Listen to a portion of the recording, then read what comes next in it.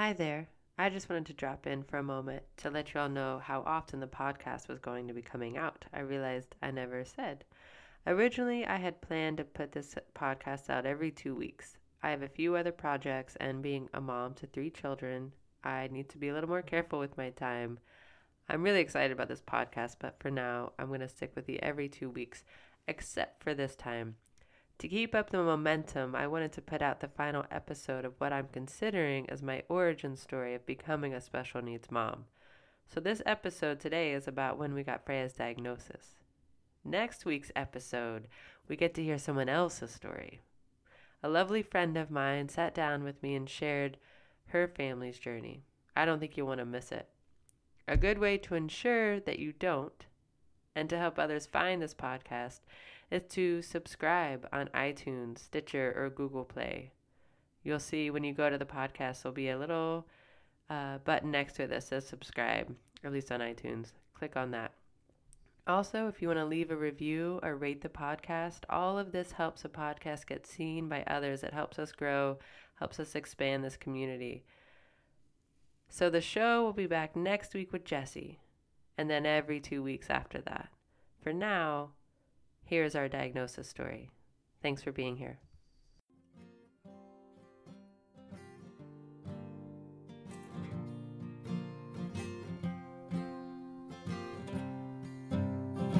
Welcome to Walking with Freya, a journey through special needs parenting. This podcast is a place for parents and caregivers of children with special needs to share stories, the very real struggles and challenges we face, along with the inevitable love and joy these children have brought into our lives.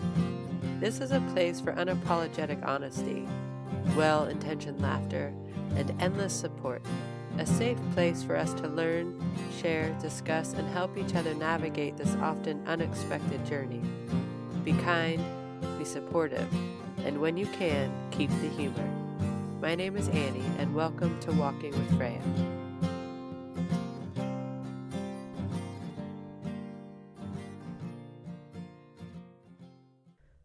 Welcome back to Walking with Freya. This is episode 4. If you've listened to the first 3, I just want to say thank you for hanging in here with me as I try and navigate how to tell my story in front of a microphone while sitting in a closet by myself. If this is your first time tuning in, maybe check out those first couple episodes. You'll get my intention with this podcast and kind of the beginning of our backstory. This episode today is as I'm thinking of it, it's like the last of my origin story, my origins of becoming a special needs mom. This is my diagnosis story, or our diagnosis story for our family. So after I share the diagnosis story, I'm going to read a poem to you, the first poem I ever wrote about Freya. Not specifically about Prader-Willi, but about being a special needs parent, mostly about that moment when you become a parent of a special needs child, or that you learn that you are one. I don't know. Anyway, so just stay tuned after that. And then after the poem, I'm going to talk about the more clinical side of Prader-Willi syndrome. That's another thing that I want to do with this podcast, is educate each other about the different issues that our children have, the different diagnoses. And so I'm going to start with Prader-Willi syndrome. So for those of you who don't really know what it is, aren't familiar with it, stay through to the end, and I'll give you some highlights, and I'll tell you where to go to find more information if you're interested. So to start, the last episode I talked about the time between, as I was calling it, which is the time between her birth and the time between getting the diagnosis, which was one of the more terrifying parts of this journey. There is something liberating about getting a diagnosis, because then you have answers and you can form a plan of action. I got the call on a Friday night at 8 p.m. I never understood why her doctor chose not to wait until Monday morning, allow us one more weekend free from the confines of the diagnosis, one more weekend to imagine our daughter's future totally free, full of possibilities and unknown paths.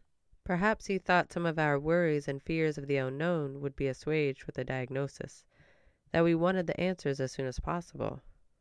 Perhaps he was not thinking of anything other than just needing to pass on the information. My mother-in-law was in town, and it was her, my eldest daughter, who was 7 at the time, Freya, and myself at our house. I don't recall the moment when the phone rang. I don't remember the date or where Freya was at the moment, though it feels like I should. But I do remember sitting on my bed, secluded in my room, as the doctor gave me the news. Prader-Willi syndrome. Of all the things they had tested her for, this was the bad one, as we saw it. The one we absolutely did not want nor could imagine dealing with. All the other ones, mostly metabolic disorders, seemed manageable. Prader-Willi syndrome did not.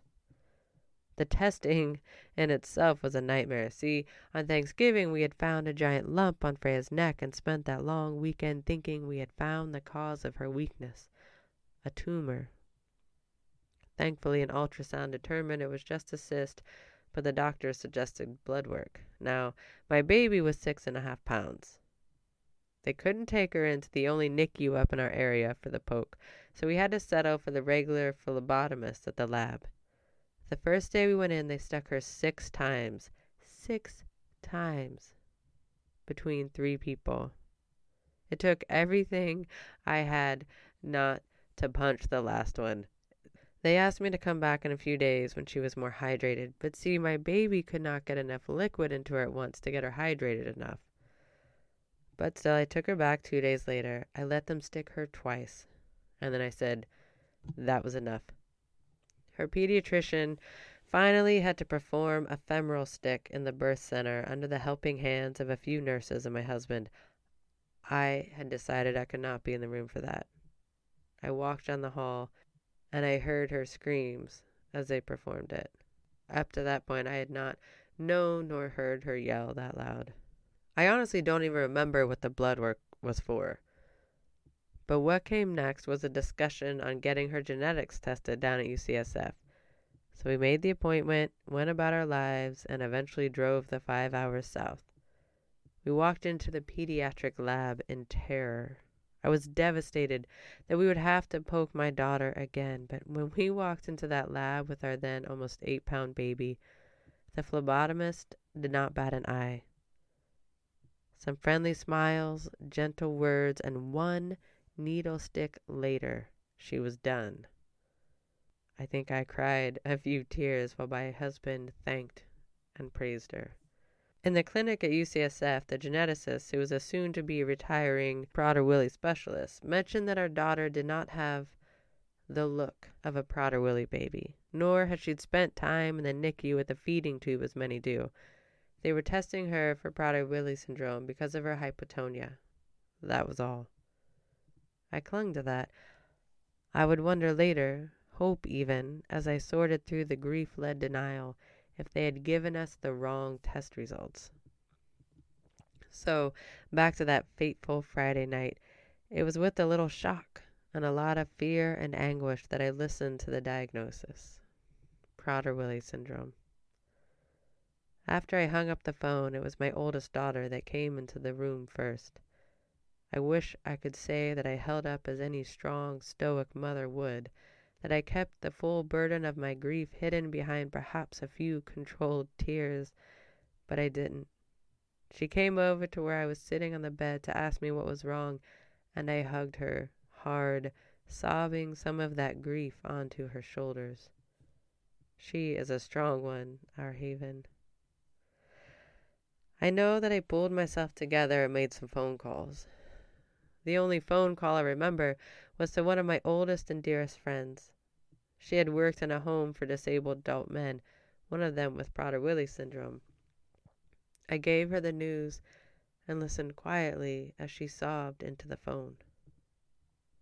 I did not call Freya's dad. This was not the kind of news to get over the phone. The next morning we packed up and drove out to our property where he was. We made one last stop at a store right before we were going to lose service for the 1.5-hour drive. It was then that I remembered the doctor telling me that the geneticist would be calling that day.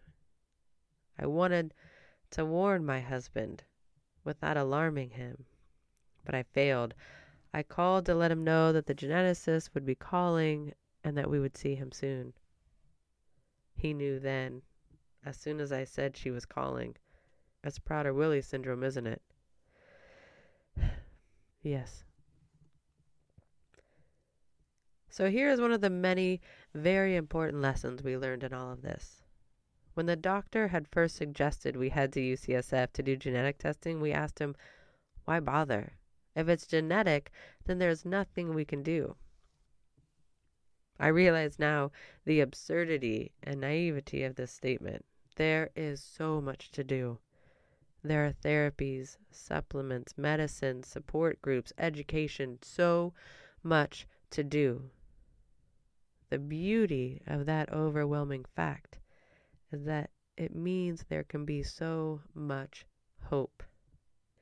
When the geneticist got on the phone, she stressed two major things: stimulation and not to read anything on the internet unless it was from the association's website. Babies with hypotonia are mellow. They sleep, they don't fuss, they don't cry. They could seem like the ideal baby. But all of that laying around and not being stimulated is spent not learning, not growing, not developing. Apparently, it used to be that the advice of doctors was to let them be, and eventually they would start waking up, moving around, developing, albeit slowly. Now they know just how important it is to get the baby moving, interacting, playing, looking around, learning, growing, and developing. So that's what we did. We went the route of vibrating chairs with music and flashing lights, toys that crinkled, had texture and bright colors. We spoke to her, sang to her, took her on walks, and woke her up if she slept too long. The saying around the house was, "Who's stimulating the baby?" Then came therapies, supplements, medicine, doubt, fear we weren't doing enough, constant questioning, existential realizations, and all various parts of the journey. But that is all a different episode.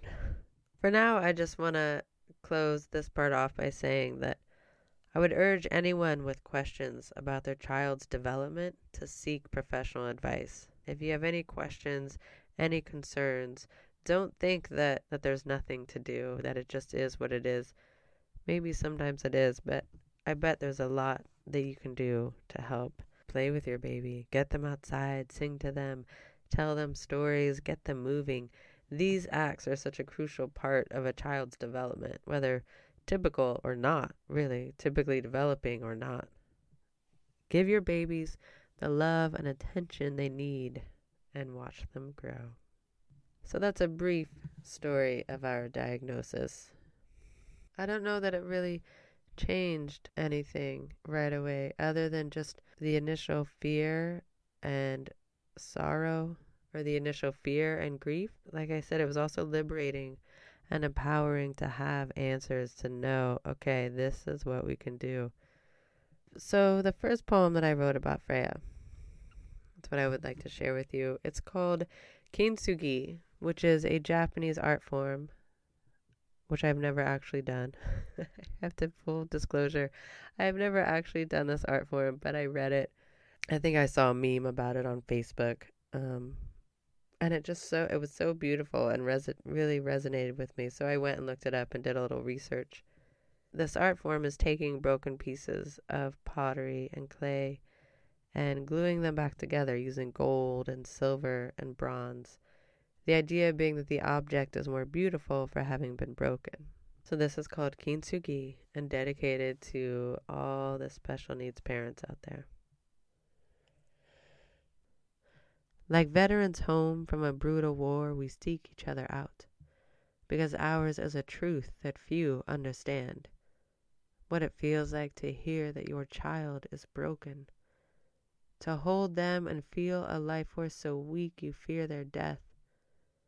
To sit in a sterilized room with a stranger telling you who your child will be based on one tiny, minuscule deletion of their DNA. And then to be cast adrift onto a turbulent sea of fear and doubt, and know that you must hoist the sails and guide this vessel home, despite your ignorance of the prevailing winds. We have lived through the battle of having our child's future shattered in that one blazing moment of diagnosis. Our shock-filled eyes slowly registering the shimmering glass-like fragments scattered about our feet. Tears mixing with blood seeping from wounds suffered in the explosion. Wounds becoming scars, there to remind us always of this moment. And we have lived through the aftermath, the dawning realization of the destruction at our feet, and the undeniable knowledge that it is now our job to pick up those pieces, one by one, fit them imperfectly back together, bind them with gold and glue, tears, determination, and small triumphs, so that our child's future is now a work of art, a sculpture of love to show them they have a place in this world. As my daughter and I walk the halls in the myriad of doctors and specialists, I see the new parents with their babies. The shock, the sorrow, the worry etched deep into the lines of their faces as we step carefully amongst the broken shards of their child's future. And I want to tell them of my daughter and her life, the way the sunlight is refracted so beautifully off of the pieces we have bound together. But there are no words for that sorrow, for that grief, no words that do not sound empty. So instead I smile and let my soulful daughter go to them and look upon their baby with the sincere, open delight that brings people to love her so easily. I smile and hope that they see what I see, the beauty of the perfect imperfections of someone who was never, never truly broken.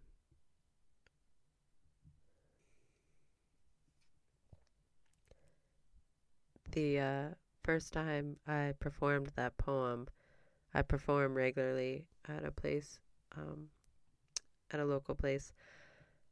The first time I performed that poem was the first time that Freya's speech therapist came to poetry night.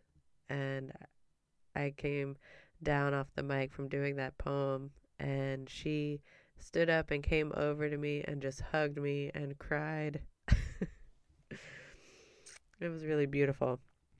Okay, so now I want to just get into some of the basic facts of Prader-Willi syndrome. This will be the first installment of, I haven't come up with a catchy name yet. So this information is from pwsausa.org.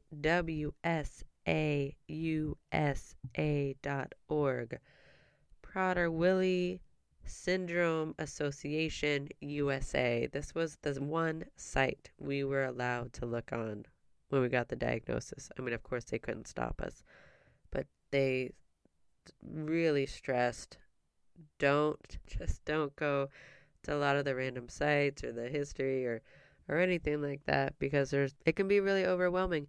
And even in the Facebook pages, they break it up by age, because each, or by kind of age group, because each group has such distinct challenges. And if you start at the beginning and look at the whole spectrum of possibilities of ways that Prader-Willi syndrome can manifest, it can really be overwhelming. And so you take it step by step, one day at a time, as they say. And it's amazing when I look back now. I think of even just telling the story of the time before her diagnosis, all of that 3.5 months, just how overwhelming and terrifying it all was. And now to be in a place with a 6-year-old, and there's so much laughter and peace in our house. And that's not something that I thought that we were ever going to have again. And that's not to say that I look forward to the future as if it's all going to be okay and it's all going to be worked out. I mean, I now have new fears and new stresses, and I worry about different things. But each time you kind of get through an obstacle and you come out the other side, and you realize, oh wow, okay, We can do this. Take a deep breath. Okay. Next step forward. So yes, that's why they stressed, get the right information, and don't dig too deep yet. Just be with your baby. Stimulate your baby. Keep her keep her moving, keep her activated, keep her little mind going, but enjoy her and love her, and don't think about the challenges that you're going to be facing as she's an adult. And I also, as I was looking on their website to get some of the facts straight, I came across this statistic that I really want to put out there, and I want to stress this statistic because this kind of blew me away. Quote, approximately 65% of people with Prader-Willi syndrome are unknown to PWSA USA and not receiving needed services, end quote. I wonder how many undiagnosed children there are out there that could hugely benefit from a diagnosis, from receiving the services, from the education that their parents could get or their caregivers could get. So I want to go back to what I said earlier, the stressing if you have any concerns of your child's development, don't be afraid to seek a professional, to go to the doctor. My husband and I were a little reluctant at first, not reluctant out of fear, but just like, well, what can we do? What is there to do if it's a genetic disorder? And I'm here to say there's a lot. So, and just to know that over half are undiagnosed. It's heartbreaking. Really. Okay, some of the basic facts. PWS, now I can throw that out there. Prader-Willi syndrome. You can shorten it to PWS. PWS can occur in any family, both sexes and all races. It occurs in about 1 in 12,000 to 15,000 people and cannot be prevented. Most cases are attributed to a spontaneous genetic error that occurs at or near the time of conception for unknown reasons. Less than 2% occur from a genetic mutation that does not affect the parents, but can be passed on to the child. Also, a PWS-like disorder can be acquired after birth if the hypothalamus portion of the brain is damaged.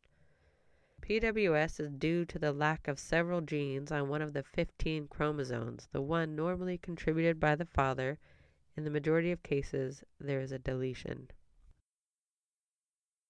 Prader-Willi syndrome can be considered a spectrum disorder because there are a range of ways that it manifests, or a range of characteristics, and those also range in difference in severities. Freya did not walk until she was 2.5, and I think her big motivation for walking then was that she had a little sister who started walking. I know that I've read on Facebook page and things like that, I've read of 7-8-year-olds that are not walking. There were also children walking before Freya.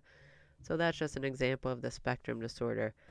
There are some kids that have to be fed with a feeding tube. I think that's actually the majority of babies need to get on a feeding tube in the beginning because they have that failure to thrive. And I know I've read of some kids still using the feeding tube at like 2 years old, and Freya never used one. So that's another part of the spectrum.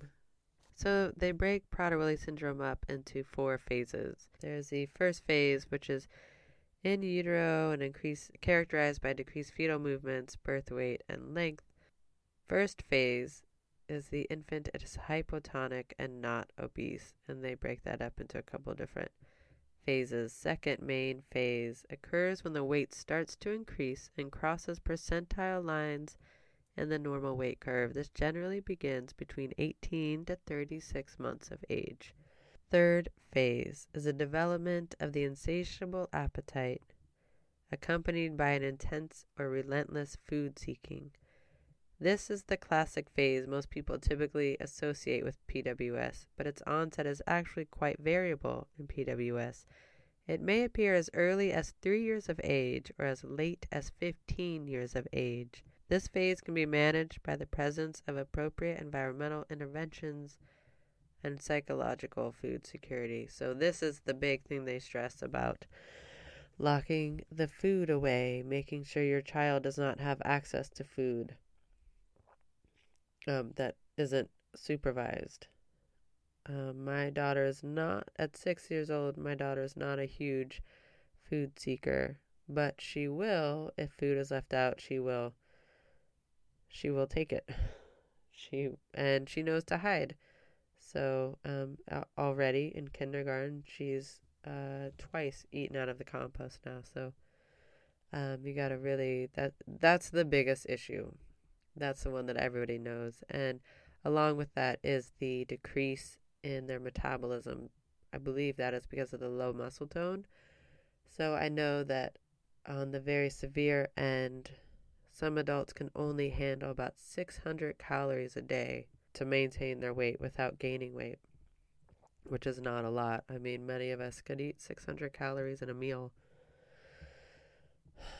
And there are a lot of behavior issues that come along with the food seeking, or with the insatiable hunger. I mean, just imagine, we all get cranky when we're hungry, and just imagine feeling like that all the time with no way of stopping it, no way of appeasing that very innate feeling and desire and urge. So I know some have issues with eloping, they call it. Some of the stuff I just know, there's a lot that I know just from being on the Facebook pages and hearing about it, but I haven't experienced a lot of some of this stuff. So fourth phase may occur in later adulthood when an individual who was previously in phase 3 no longer has an insatiable appetite and can feel full. This is, I think, Shangri-La, perhaps, of the phases of the disorder. It only occurs in a minority of people with Prader-Willi syndrome. Most adults will remain in phase 3, but there's a potential light at the end of the tunnel, I guess. So some of the typical characteristics of Prader-Willi syndrome include low muscle tone, motor development delays, short stature, if not treated with growth hormone, incomplete sexual development. The average IQ is 70, but even those with normal IQs almost always have learning difficulties or differences. Children with PWS can be sweet and loving, but they display characteristics of the Prader-Willi personality that can cause social and behavioral problems. They also have many complex and unique medical issues. Let's get to that. I carry around a emergency alert book with me wherever I go. I don't use it so much anymore. I used it a lot more, and that's what they say. There's a range of medical issues, and you got to really be on it. And some of the things that they say, these kids they have a high pain threshold. They don't typically get fevers. The big thing is the gastrointestinal stuff. So any kind of diarrhea or vomiting tends to be really alarming. And we've taken Freya into the emergency room before, a few times, once in Mexico, for just that, for diarrhea, vomiting, fever, and she's always been fine. The issue with the gastrointestinal issues it's easy, they can often get blockages in their intestines, and even if they're pooping, even if there's actually a poop chart, which I had in my emergency book for a while. It was a poop chart of like the 8 different kinds of poop, and there's like the drawing and the description of what's okay and what's not okay. And anyway, so you got to really know your poop or your kids' poop, and you got to know the changes. You got to really note any kind of abdominal pain. I mean, I don't have to keep talking about poop.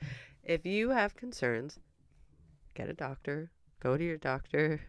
I recommend checking out this website. If you would like to know more, I don't need to sit here and read it all to you. But if you would like to know more, pwsausa.org. They will let you know all you need to know.